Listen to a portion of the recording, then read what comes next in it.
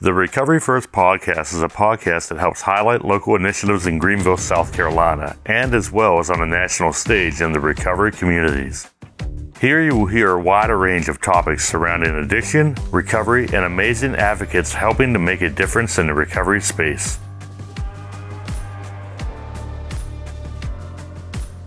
If you or a loved one are struggling with substance use disorder, please contact us today by calling 864-787-3798 or by visiting www.freedomrecoverycenterofgreenville.org.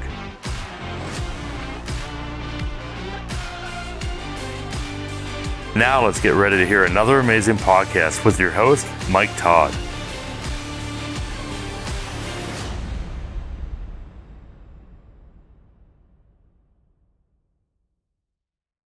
I'm here tonight with my good friend, Chekesha K. Ellis. She is from the organization Chase No More. She's author of the book, A Life of Chaos, which I want to tell you I read, and I love it, and is a national advocate for those suffering from mental illness and substance use disorder. It is so good to see you. It is so good to see you. I love you more than fried chicken, macaroni and cheese, and collard greens. Listen, let me tell you something. I have a weakness, and it is fried chicken. I will admit that. But no, listen, I'm so glad that you're on here because, and there's no shame in this. This is in your story. You lost your hearing to substance use disorder, to opioid addiction. And so the last time we were on, we were having trouble getting you hooked up. But let's both give kudos to our wonderful producer, Todd Widows. Todd Widows. And he got you going. And so here you are, and I keep up with you. So got some questions for you. Yes, I'm all ready. As best I can be. Tell us, where did you grow up, and what was it like growing up, Chekesha? So I grew up in a small town in Pennsylvania, and I basically had a great upbringing. I had a pastor dad and a mom that's the first lady. We grew up in a great home. I had chores. I had curfews. I had to earn everything I got. Me and my siblings had to wake up on Saturday mornings, and before we watched the Soul Train, we had to clean the whole house. We had responsibilities. We had accountability. So I grew up in a great home, and my mom and dad didn't have the perfect relationship, but they basically taught us about faith and Christianity, and we grew up in a Pentecostal religion, in a Pentecostal church. I was a little girl on the front rows of the pews with the ballies in her hair and the stockings and the ruffled dresses. I was her. So my childhood was great. I had a great childhood, a great upbringing with values and morals. My mom is strict, like really. My grandmother was, my mom's mom was very strict. We just grew up very structured, not like this generation. Well, and Chekesha, I read your book, and I love the book because it's short, it's sweet, and it's to a point that anyone can suffer from substance use disorders, just like you're saying. I mean, you grew up. I didn't grow up that way. I mean, my dad was a drug runner and all this stuff, and in and out of prison. So I had a very separate upbringing, but it just tells you that there's no discrimination, that this can affect anyone. And that was one of the things when I read your book, I was like, oh my gosh. I mean, it's just like what you were saying. Her dad was a pastor. Mom was, like you said, a first lady. Pentecostal. And I think about I see my wife, she always watches the recordings, but I see her on here. She got a lot of her values, Chekesha, because her grandmother was Pentecostal, and she spent a lot of time with her grandmother. And the cool thing about it is it's like, I have to work on my spiritual principles. Hers are just kind of built in, like she learned them from her grandmother. But I get that from you too. I mean, you grew up in a very, very, it just sounds like a good family. It was like you said. I mean, but I got to tell you this. We both grew up watching Soul Train because listen, I got to tell you this. Like white kids growing up, that's how we learned how to dance. we would have dances, right? And that's how everybody learned. I'll be like, man, where does it? You got to watch Soul Train. But so tell me about that moment where you said, like, I got to do something different. Like, how did you get into recovery? I guess, and if you would tell us, and I think I got a little bit ahead of myself. I'm going to throw another kind of question at you here. Okay. What was that? What happened that like spiraled you? Because I read your book. I know the answer to this question, but I want our audience to know this. Like, what happened that got you into addiction? Can you tell us about that? Yep. Yeah. So I had a turning point, and I call it an aha moment. Mm-hmm. So aha moment is a moment that you get seconds to make a choice about what you want to do, whether you want to live or die. So I got this aha moment from Oprah Winfrey. Really?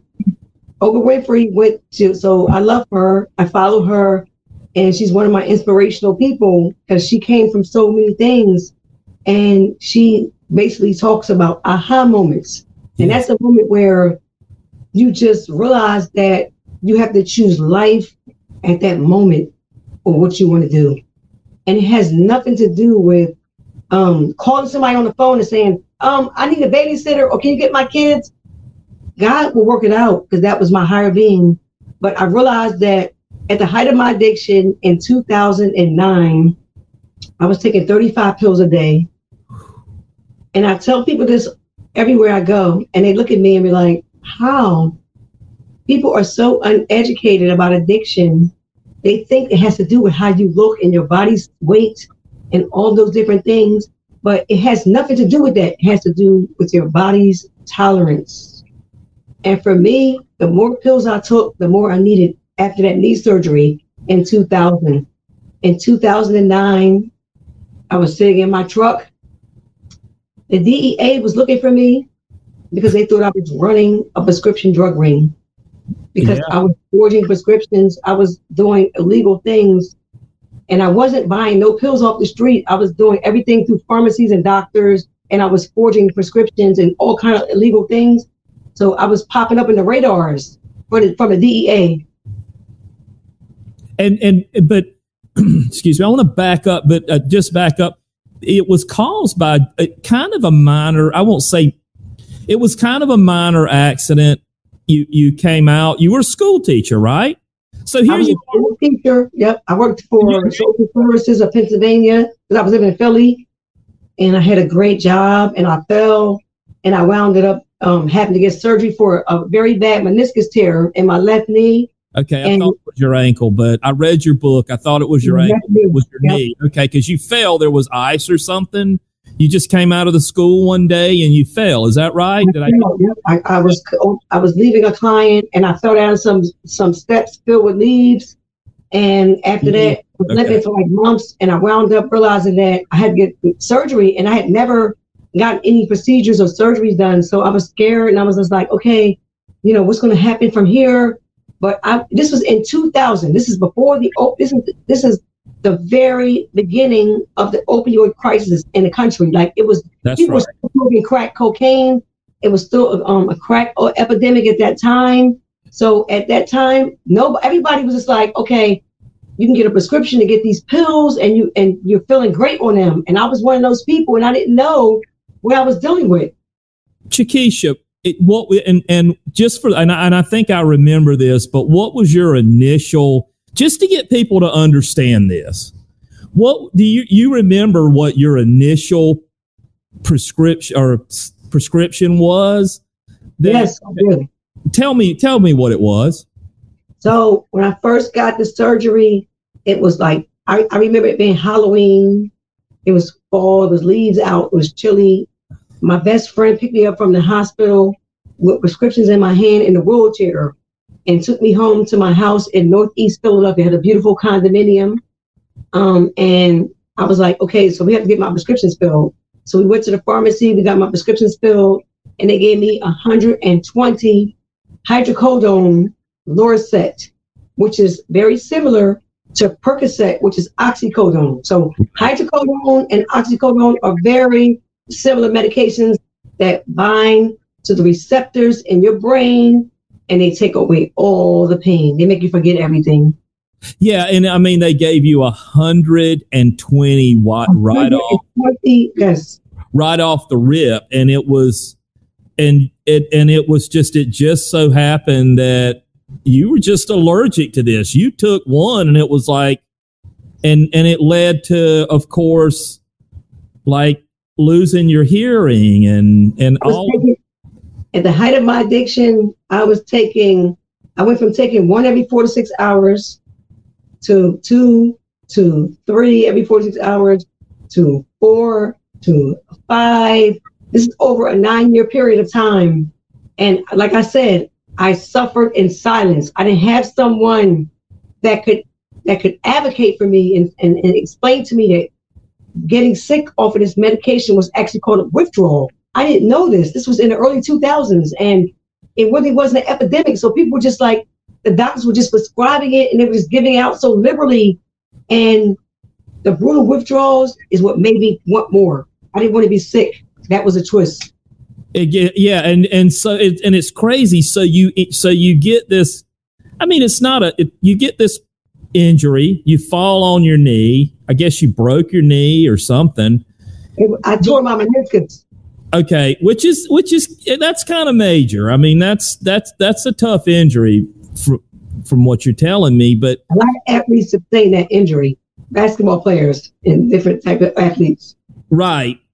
And so you go from being a school teacher to falling on your knee to 120 opioid tablets, and then you show up on the DEA list, and then you lose your hearing.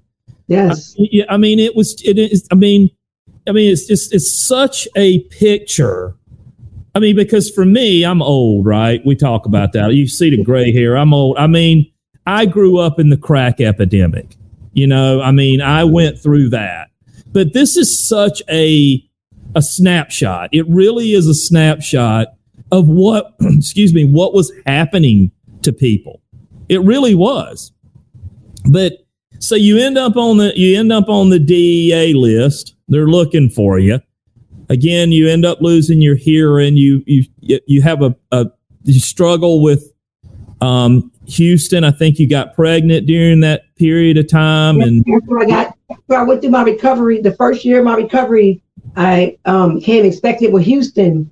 Yeah. I lost my hearing in 2009, and then in 2010, I found my higher being, and I realized that I was going to die. Like I fight so hard for people in recovery because I didn't have that, and people are in silence. I know people that got corporate jobs, great kids in college, beautiful cars, beautiful homes, and they are sick in the morning going through withdrawals from not having the opioids, and they don't understand what it is. So I've said to myself, I'm going to get off of this. I'm going to find a trip and do this. And I realized that I had to revert back to my upbringing, my religion. Yeah. My faith in God. I had to revert back to that to get off of these drugs. And with my parents, I got clean in 2010. I texted my mom. I was like, Mom, I can't do this no more. My mom and my dad passed away in 2017, right? Yeah. But he was a bishop. He was well respected. He was like the head of the Churches of Christ written in heaven. It's like a whole umbrella of churches all over the South. So when I started going through that process, my dad and my mom was like, we're going to put you on a prayer list. So I had people praying for me all over And I know that prayer changes things, because that's only in my religion. I know that I support many pathways to recovery. But in 2010, I realized I was dying. I was 97 pounds. I saw pictures, Chekesha. I did. And it's like, oh my gosh.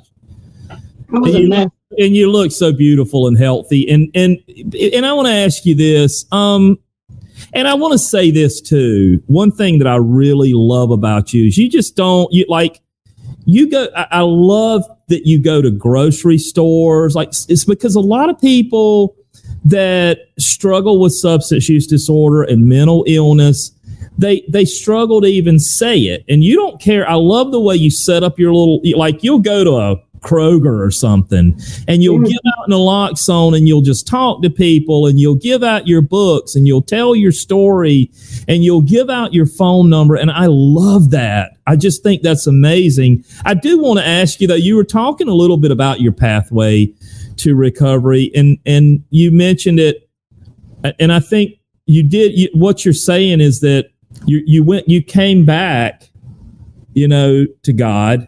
You came back, to your parents and said, I need help. And I see the little doll that Houston has that's like modeled after your dad. It's so cool. And but what are there things that you do every day? I know that your pathway is a spiritual. It's Christian, following Jesus. Yes. That's wonderful. That's part of my pathway too. Are there things that you do on a daily basis to maintain your recovery? Yep. I basically, so I always say this. I speak to a lot of colleges and high schools, and I tell people recovery is like an onion, right? Yeah. And there's so many layers to it. Okay. And so when you peel away one layer and the next layer is like something else, and you're just like, okay, like, how do I deal with this? So I think that for me, reverting back to my Christian faith and the fact that my dad passed away in 2017, and I was clean for 7 years before he passed away. So he saw things in me that I didn't even see. Wonderful. Yeah. My dad was very, very anointed and respected and loved all over the world. And so basically, like, he knew things I didn't. And when I first got clean in 2010, he gave me a book. He gave me a 12-step book. And I didn't do the 12-step thing because for me, when I went into recovery in 2010, I was deaf, fully deaf. I didn't have cochlear implants like I have now. And I didn't have someone that could interpret what they were saying in the meeting. So I was turned off. I was like, okay, so how am I going to sit in a meeting? And they didn't understand I was losing my hearing.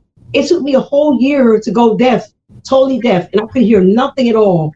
So at that point, I realized that I had to have a higher being to get through that, because I didn't have someone to say, oh, here's a program or an interpreter to hear for this. I didn't have someone do that for me. And this was in 2010. So I had to pull myself together. And I just kept saying, my dad said to me, baby doll, you can get through this, but you have to forgive yourself first. You can't recover fully if you're still carrying that guilt. And when I got through that point, then I was like, okay, I started praying, reading my scriptures, and I'm not the holiest person that I should be. And there's a lot of things I should be doing right now that I'm not. But I know that I had a higher being and a higher calling and an assignment to do. And that's why I tell people that was my higher being. We love our word purpose, don't we? We love that word. You and I love that word. And it's so amazing though. But when you say that, I was going to meetings, but at the same time, everybody didn't know I was going deaf. So you couldn't. That kind of makes me think, what do we do for people that need to go to recovery meetings? That, oh my God, you just made me think of something. And so that was a barrier. But thank God you had somebody strong with spiritual principles in your dad and your parents and your family.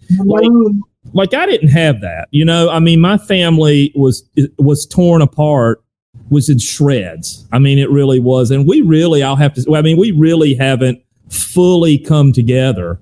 It just didn't happen for us. I mean, because because I believe the disease of substance use disorder and mental illness, it's like throwing a bomb on a family. It's everybody just goes everywhere. But so, for me, I did cling on to, of course I could hear, right?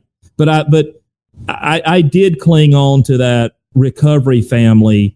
And that was, I mean, that had to be it for me, but it was wonderful that you had that's I love that. That was the pivotal part of my recovery, period. That was the pivotal part. Like I tell people all the time, Mike, that you can't do this alone. It's not a human experience for a lot of people. You have to have somebody else to say, let me help put you through this next step.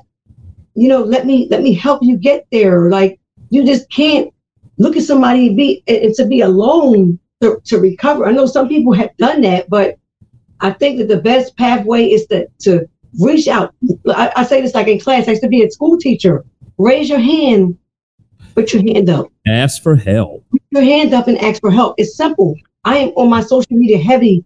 I'm reaching out and I'm posting every day, all day. And I tell people all the time, if you do not like positivity, then I'm not the person for you to follow. Because all I'm doing is talking about how to uplift people in this time, in this crisis. It's more than just the opioid crisis now, because not only are people addicted to opioids and different drugs, but they are flooded out of their homes. They're in wildfires. They're in hurricanes, earthquakes, gun violence. All types of different things are affecting our communities. And the opioid crisis had taken the back seat to that. And I'm bringing that back to the hoods because I'm down in the trenches in the markets where people got to go eat. So whether you're going through withdrawal or not, you're going to get up, you're going to take your food stamp card, your EBT card, you're going to go on ShopRite, and you're going to buy some food for your kids. A lot of people that's not that, down in addiction, going to get up and they're going to buy food. And I'm going to be set up in the front of your markets, and I'm going to be there. You're going to see my face. I love that. I dig that, man. I mean, nobody's really doing that. Yes. Here in Greenville. I mean, because you're right. I mean, we got to go get groceries. And while we're getting groceries, why don't we have something set up for naloxone? Why don't we have people that are in recovery to just give this positive message? Heck, you might be giving me an idea. Maybe I need to do that. Just get a little table, and this is the Recovery First podcast. And listen, and just table in the market. Chekesha, I'll just announce it to the world, man. I'm in recovery. I'm in recovery from substance use disorder and mental illness and everything. And people go, because I'm in the South. I mean, like, I'm in South Carolina. I'm in Greenville, South. People go, what? Yeah. And by the way, here's naloxone. And let me tell you just the positive things about recovery and this, that, and the other, because I think anyway, I love it. And but let me ask you this. Did you find I know you had barriers with your hearing. I hear that. That touched me, because if I can back up a little, I'm probably driving Todd crazy tonight because, but backing up, you've got me thinking about barriers with people that struggle with their hearing or Spanish speaking. Our friend, Angelo, how do I say his name right? Love Angelo Liveras. Yeah, that really advocates for Spanish. I think about him a lot, Chekesha, because I live in the area where my wife and I live. It is predominantly Spanish, and I just wonder, like, is there meetings? And there's so much that goes through my head. That, of course, I have a recovery program, but did you find like barriers being a minority woman in recovery? And can you tell us a little bit about that? I think that first of all, I love Angelo. Yes, shout out to Angelo. We weren't planning on talking about him tonight. Liveras, he is so motivational, and he has given me direction before I've spoken with governors and senators. Like, Angelo is the plug. He's very passionate about what he does. But I just want to say that when I was going through my recovery, the biggest barrier for me is I went into a recovery place in North Jersey, and it was one of the worst situations I ever had in my life. And guess what, Todd? What? It was Labor Day weekend. Like, coming up, the year before I got clean, I went into a place in North Jersey, and I called a friend, and I knew I was going to die because I had ran out of my doctors, ran out of scripts. The cops was looking for me. I was losing my hearing.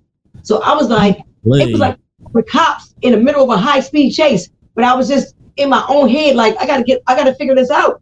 I called my friend. I was like, please help me. But I went into a place, right? The biggest barrier for me was my insurance. Like, when you have Medicaid, you get the very basic bare minimum. Like, is that what you had? Chekesha, was Medicaid?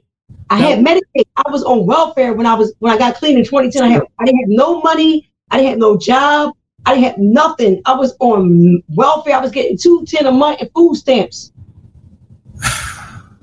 And and we got a little bit ahead of ourselves, and that's okay because we are passionate and we do have a purpose, and right. And I'm so grateful for that. You bring that out in me, and talking about Angelo, and he grew up in the height of his addiction was just like mine. We really hit it off at Mobilize Recovery because we come from and I'm gonna, you know what, that reminds me, I have him on the show, and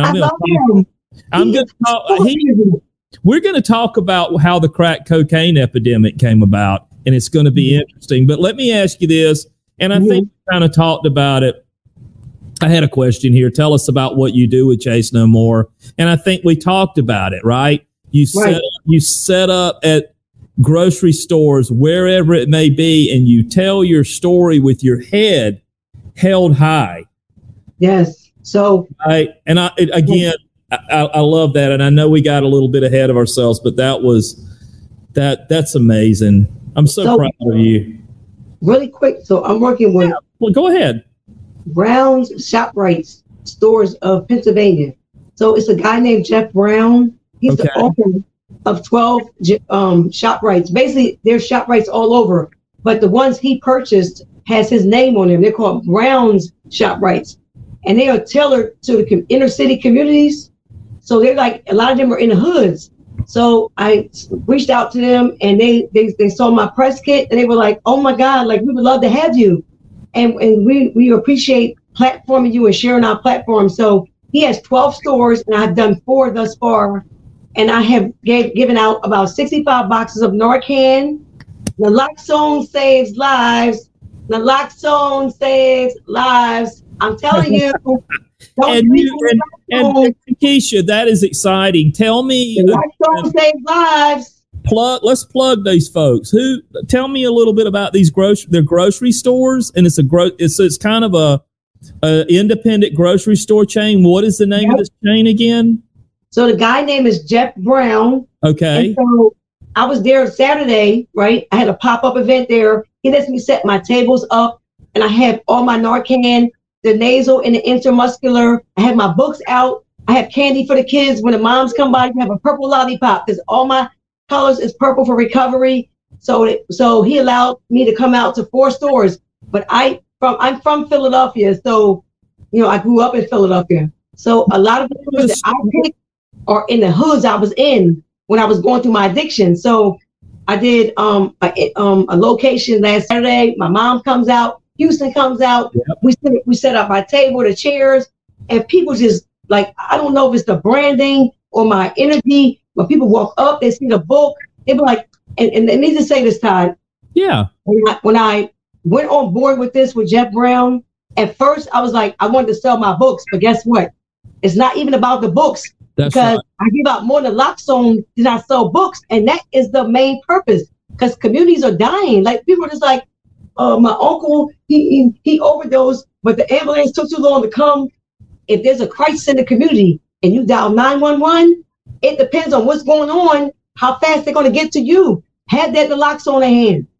Chekesha, you're doing more than that. You're giving out hope. But what's the name of the grocery store? It's called Brown's ShopRights stores. Brown's ShopRights. Brown's ShopRights. They're all over Pennsylvania. He has 12 stores. And I think it's wonderful that Brown's ShopRites, it's an independent store there in Philly, right? Yeah, New Jersey, but you're right on the line. You're right on the line of Philly and all that. But you go into Philly and you go to these grocery stores. Well, you know what? Shout out to Brown's ShopRite in Philly. Let me tell you something, man. Y'all are. I can't say it. Y'all are bad butt. I love it, man. And so let me ask you this. And I've thought about. My wife says I need to write a book, and I just don't know if I can. I don't know if I can pull it off. What was it like to write the book? I mean, you know, can you kind of like tell us a little bit about that? Yes. So here's my book. There it is. A Life of Chaos. I know it's backwards, but it's okay. It's all right. So this book is 56 pages long, but let me just tell you something. Yeah. My passion developed to write this book over the quarantine because of the over 93,000 overdose deaths that the United States of America have solved, right? Yes. So I was like, okay, a lot of this is not just from the drugs, it's from all of the other situations that people are dealing with in the communities. So I was like, okay, I want to write a book about this. I have to. So I hooked up with a woman, and I love her so much. Guess what, Todd? She's country like you. She's from Chattanooga, Tennessee. Ain't nothing wrong with that, baby. She likes. I guarantee you, she likes fried chicken too. And listen, and I want to say this again. This book, the thing about this book is, you're right. It's 56 pages. Not a long book, right? But the book is. I would love to. There's a lady here. There's some organizations here that do a lot with prevention, and I think the book, because you can sit down and read the book in a short period of time, but it really drives home the fact this book is very valuable, guys, and I'm going to tell you why. It really drives home the fact that anyone can suffer from substance use disorder. Anyone. She grew up in a wonderful, supportive family, right? Chekesha grew up with a pastor and in church and sitting on the front row listening to her dad preach and thank God that she had that. She could come back to that. It's almost like she just came back home, right? Yes. That stole. This substance use disorder stole so much from you, but you could come back home. And I think that was awesome. And home for me was 12-step recovery. I mean, it became my family and a lot of people, so I totally get that. And so we talked a little bit earlier about Houston, and I love him. He's such a miracle from God, and if you don't follow Chekesha, you should follow her a little bit on Facebook, because she's got this precious son that's part of her story, is going through addiction and having Houston, and I like at a gas station or something. I can't. I'll let you tell. It was in a gas station parking lot in an ambulance. 24 weeks gestation. Yeah. But what were some, and I know there's joys and challenges of being a mom, but I mean, what are some of the joys and challenges of being a mom? I mean, let's talk about the miracle of Houston just for a moment. I mean, we just did. I'm kind of getting ahead of myself with you, because that's what we do. We talk a lot, right? But no, I mean, he's such a gift from God, because you really didn't think that he was going to make it, did you? I mean, no. I had Houston not even a year after I got clean. So I think it was maybe 11 or 10 months after I got clean, right? Yeah. I wound up becoming expectant, and then I was 41 when I had him. So I had a lot of risk factors anyway. Like I was recovering from addiction, and I was over 40, which is very high risk. And so I did everything right when I was pregnant with my son. And guess what? His due date was July 7th, right? I had him March the 24th of 2012. So he was very early. And I was in my house, dialing 911 and deaf because I didn't have the cochlear implants at the time. So I was fully deaf. And the ambulance in my condo community came right out.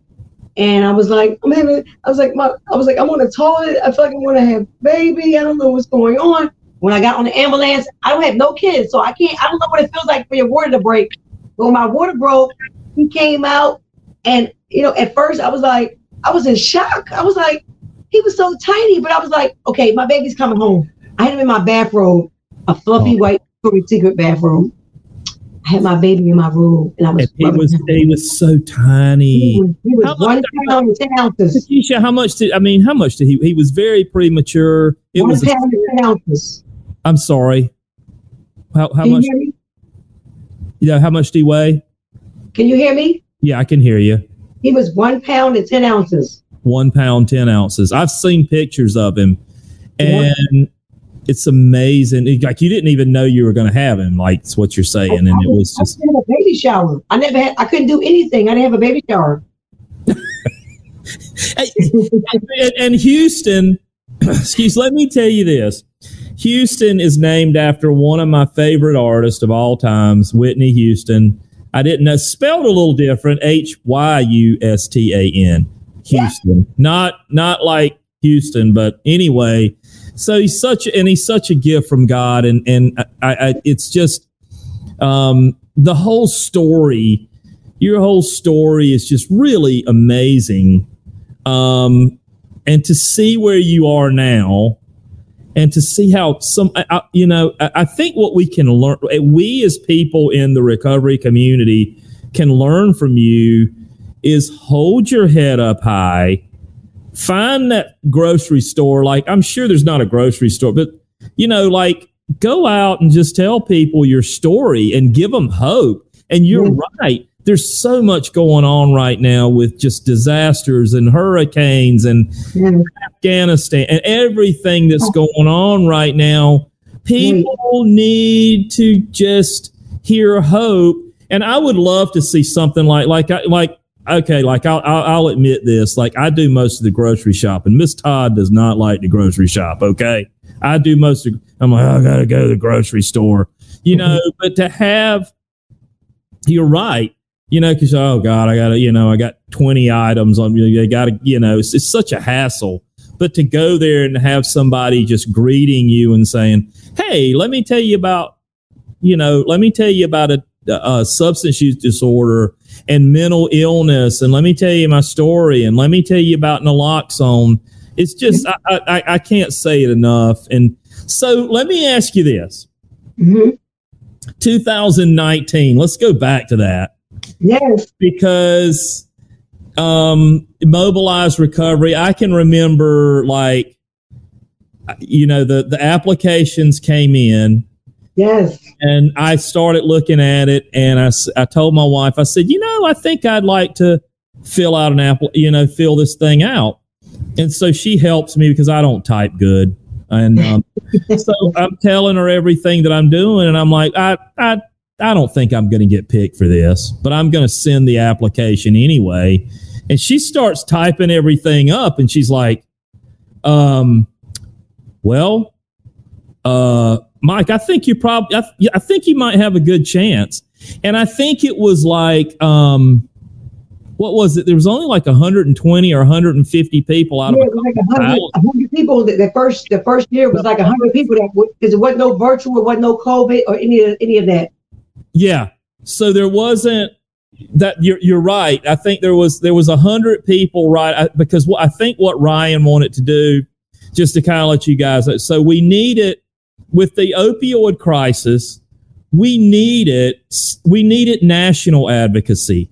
It's not just that we needed national advocacy, but we needed state advocacy, and we needed something that Chekesha K. Ellis does very well, which is grassroots community advocacy. We needed all this. And so Ryan Hampton, through a Facebook grant in 2019, got up. I think we ended up with a little more money. We had 100 people that got initially, and then we brought in about 50 more to start this organization. It's kind of like we are the world. Mm-hmm. We are the world. That's what I'm saying. The world, I mean, but we're holding hands from state to state. We're connecting. Yeah, it was exciting because I, and I tell you what it did for me, Chekesha. I was still kind of in an anonymous recovery mode. If that makes sense, you got to understand. Like I got in recovery at 25. I'm 55. At that time, I'm in my 50s.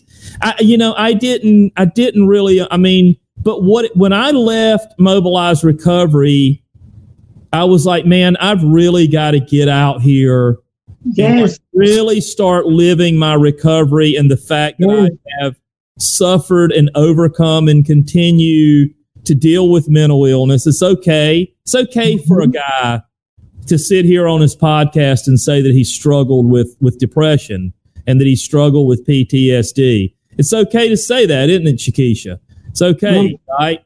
And my wife's sitting there going, yeah, it's okay, Mike.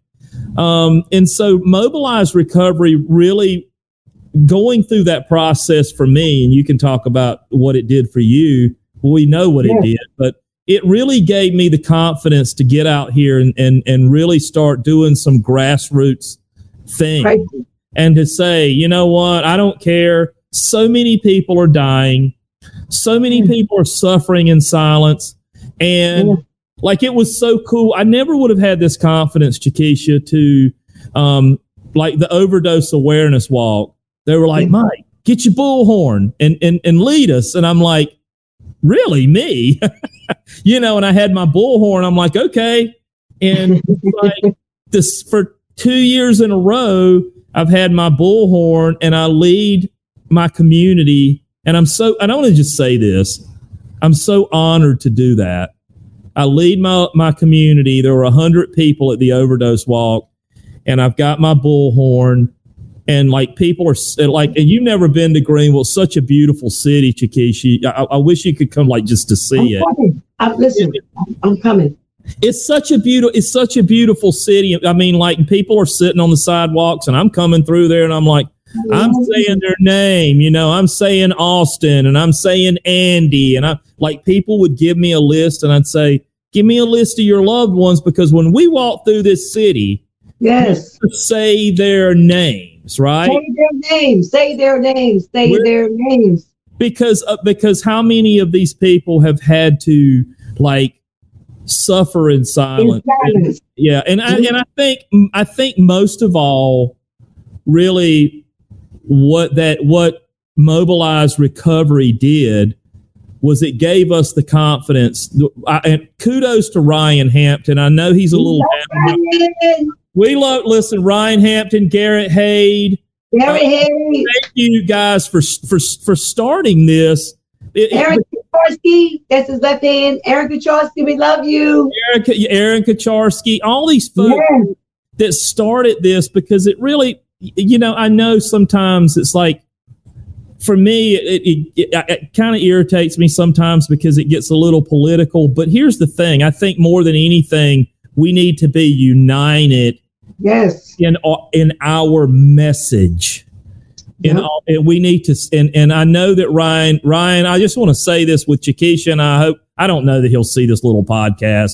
Right. We're going to record it and we're going to send it out. But we just want to say we love you, Ryan Hampton. We love you. I know that there's some stuff going on with Purdue Pharma that we had some tough things going on with that happened yesterday. I guess they got shielded from any future lawsuits. I don't know exactly the details of all this. Chekesha and I were talking about it, but but it doesn't matter. And I'll just say it. I think we need to start getting really loud, man. Like, this is a humanitarian, this is a civil rights movement, man. Yes, it is. I mean, I'm sorry. I think, can you imagine, like, I got into recovery in 1990. Can you imagine how much discrimination I faced? Like I literally remember losing a job because they found out I was in recovery. I'm not kidding you. I know it's hard to believe. I literally lost a job. Crazy. Yes, absolutely. So, I mean, you didn't tell. Can I say this really quick? Yeah, I did. Yeah, your show, baby. Go for it. That the stigmas, like, I love how you refer to addiction as substance use disorder, because I mean, I know that, like, you're still one in 12 step, right? Yeah. So you've been clean for a lot of years, and back when you were in recovery, then you could say addict, dope fiend, pillhead, crackhead. Yeah. But I just think that a lot of those words and terminologies is preventing people from wanting to be transparent about how they feel about it. Like, I was a pillhead, I was a junkie, bitch. Yeah. I was different things, and people didn't understand that. It took me 10 years. It took me 4 years after getting clean to come out public with my story. I just want to say that your transparency and our transparency saves lives. People have a responsibility to send the ladder back up. You can't just go through something and spend 30 years in that recovery bubble and successfully make it through and keep your mouth quiet. And there's people out here that might be like, well, I've been clean for 7 years, but I feel like I'm going to go. I can't do this. I can't go no more. And if there's people out here sharing those recovery layers, recovery is like an onion. If you're sharing those recovery layers, each year is a layer. Each situation is a layer. If you're sharing those recovery layers, people are going to look at that and be like, you gave me, I went to the pink cloud phase and I thought I could save the world. But then when I realized that I had to get my kids back, I had to get my job back, I had to pay my rent. And you got me through that purpose because you shared that recovery. We got to keep sharing the recovery layers. Grocery store. Grocery store. Yeah, and you're right, Chekesha. It was probably 20-something years before I came out and started, quote, recovering out loud. And one of the things, right. And my wife, she always watches the recording. She's on here. I see the little things go. But look, one of the things I'll share this real quick. I know we need to be winding it down, but I'll share this real quick. I used to joke around and refer to myself as a crackhead. And I hate to even say that term, but that's the only way. I would just joke around about it. Or a kid would come in a meet and I'd slap him on the back and say, "Oh, you're just old crackhead like me." I don't do that anymore. My wife, she doesn't like those negative labels. She said, "Mike, I don't want you to say that in the house anymore." Yeah. And I want to say this. She's such a, I don't know why I'm kind of getting a little bit, I appreciate her so much because she supports me so much in my recovery and in my mental health walk, because God, COVID has been so hard for all of us. Mm-hmm. And but what birthed out of Mobilized Recovery was is the Recovery Advocacy Project. Yes. And so Chekesha helps in New Jersey. I keep saying I'm in New Jersey. I'm proud. I'm wearing my badge. She helps with New Jersey, like with legislation, stuff like that. And you don't have to be like this. You don't have to be this guru. All you have to have is just tell your story of hope and just advocate, and maybe go up to Columbia, South. I work with South Carolina. As a matter of fact, with Aaron, you mentioned Aaron Kacharski. And so that's kind of so Mobilize is the event, but the actual organization is the Recovery Advocacy Program. People get together from all the different states. We need to get bullhorns. Yeah,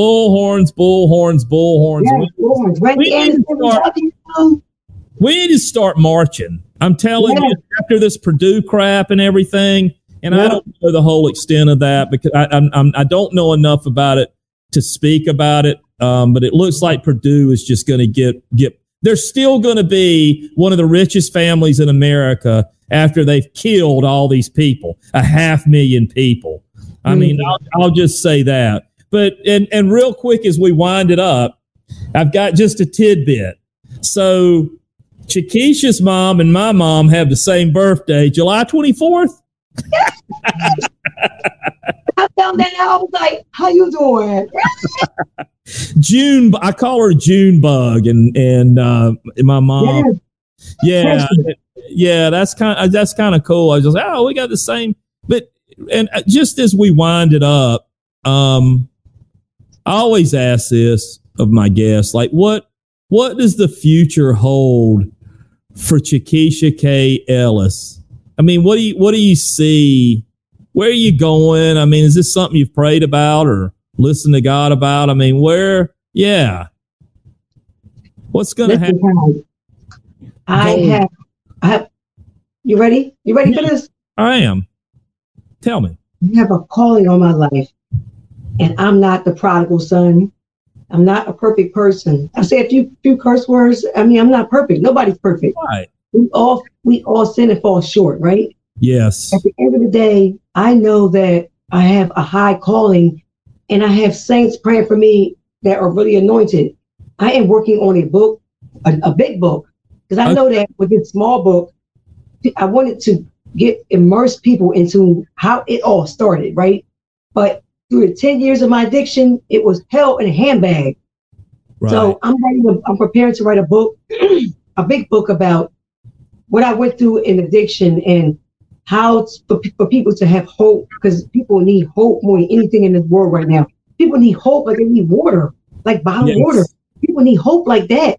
Yeah. So I'm writing a book, and also some big news I found out. I'm on a coalition. It's in Washington, D.C., near Capitol Hill. It's called Stop Opioid Abuse. Okay. And recently they reached back out to me to be on a board with the FDA, with the United States FDA. And they want people to be like, I'm going to be like a patient advocate, basically. So I'm going to be like a person. This whole thing is like a collaborative where I'm going to read from this paper because. And listen, as you talk about that, that's right. Wonderful. And like maybe we'll have you on again as you grow. But so the future holds a little Washington D.C. Yes, I want to be. I want to be on the board with the FDA. That's amazing. I mean, I am so proud of you, and we love you. And I love what you're doing. I love what you're doing at the grocery store. Shout out again to what is that grocery store again? That Brown is the plug. Plug them, man. Plug them. That Brown is the plug. Yeah, and get this little recording out. Let's share it all over the place because what a message of hope tonight. And Todd, you got anything for Chekesha? What a wonderful show tonight. No, I just wanted to add in that. So I've got the link. I've been flashing it for those that are watching live. I've been flashing the link for Chekesha's book. But I'm also going to add that into the comments. So if people want to buy that, they can go to Amazon and pick that up. And for those that are listening to the podcast replay, you can look it up. It's a Life of Chaos. It's KAOS. KAYOS. Yes. So actually, can you just give your book a plug real quick so I don't butcher it? I'd rather, since you wrote it, I'd rather you give the plug for it. Todd, one thing, Willows. There's make sure it's the one on Amazon with the 5 stars because there's 2 different listings on there. I want to make sure they have the right listing. Okay. That's where I got it, was Amazon. And I would love to, and I'll say this about the book. I think that it is a good, I'd like to talk to there's a lady here by the name, we're going to have her on the show. There's a lady here by the name of Martine Halou. And she has it's called I forgot the name of her organization, but she does prevention. And I think that this book would be a wonderful book to really focus in on prevention so that people will think, like when they turn their ankle or when they fall on their knee or whatever, that they'll be very careful with these opioids. Very, very, very. I'm scared to death of them. I'll tell you. I was telling some of the guys in the program, we were talking about what do we do. I was in the van with them today, and we were talking about, well, what do I do if I get hurt and I have to take these? And I said, the first thing I do is I hand them to my wife. I tell my sponsor that, look, and I've only had to take them one time in the last several years. But I made sure, and and out of 30 of them, Chekesha, I only took 3, right? And I took a lot of ibuprofen and stuff. So yeah. Can I say something really quick, Todd? What you just said, we got to end this, but we need to educate people about family history, because I was a victim of because of my addiction running on both sides of my bloodline. That I was 27 and took a pill for the first time and loved it. So we got to also talk about that can be a big factor in people loving a pill or a drug for the first time. Family history is ravishing whole families and generations. Yeah, absolutely. So, but hey, Chekesha, we'll get back around to you. I want to know about hopefully I'll see you in Las Vegas again. Yeah. So we had it virtual last year. This year we get to see each other. Hope everybody's vaccinated and ready to go. And I'm sorry, I don't mean to cut you off, Mike, but I just wanted to let everyone know, I put it in the comments. Your book is listed in the comments online. And it's a Life of Chaos, KAYOS. Yes. My Opioid Journey Through Hell, Hope, and Healing. And it's a paperback. Fantastic. Take us out, Todd. Ask 'em Studios. Great show tonight. Share it.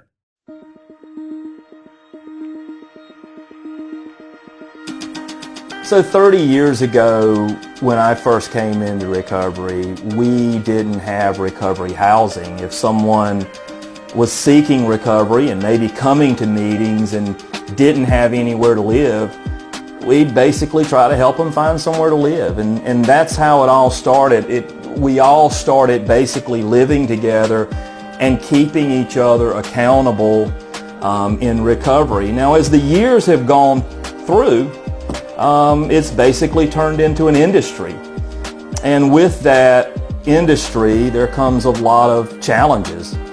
There's quite a bit of exploitation.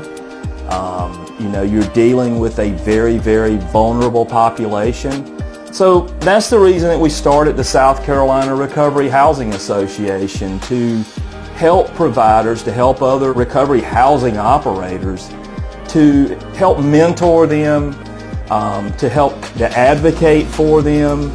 And one of the things that we did right off the bat was we started getting naloxone into all recovery housing in South Carolina. We were very fortunate to get a grant from the Clinton Foundation and some help from the Recovery Advocacy Project and Challenges Inc. and Favor Greenville, and all of them combined have helped the South Carolina Recovery Housing Association to begin getting naloxone into all recovery housing in South Carolina, and to help train their residents on the use of naloxone.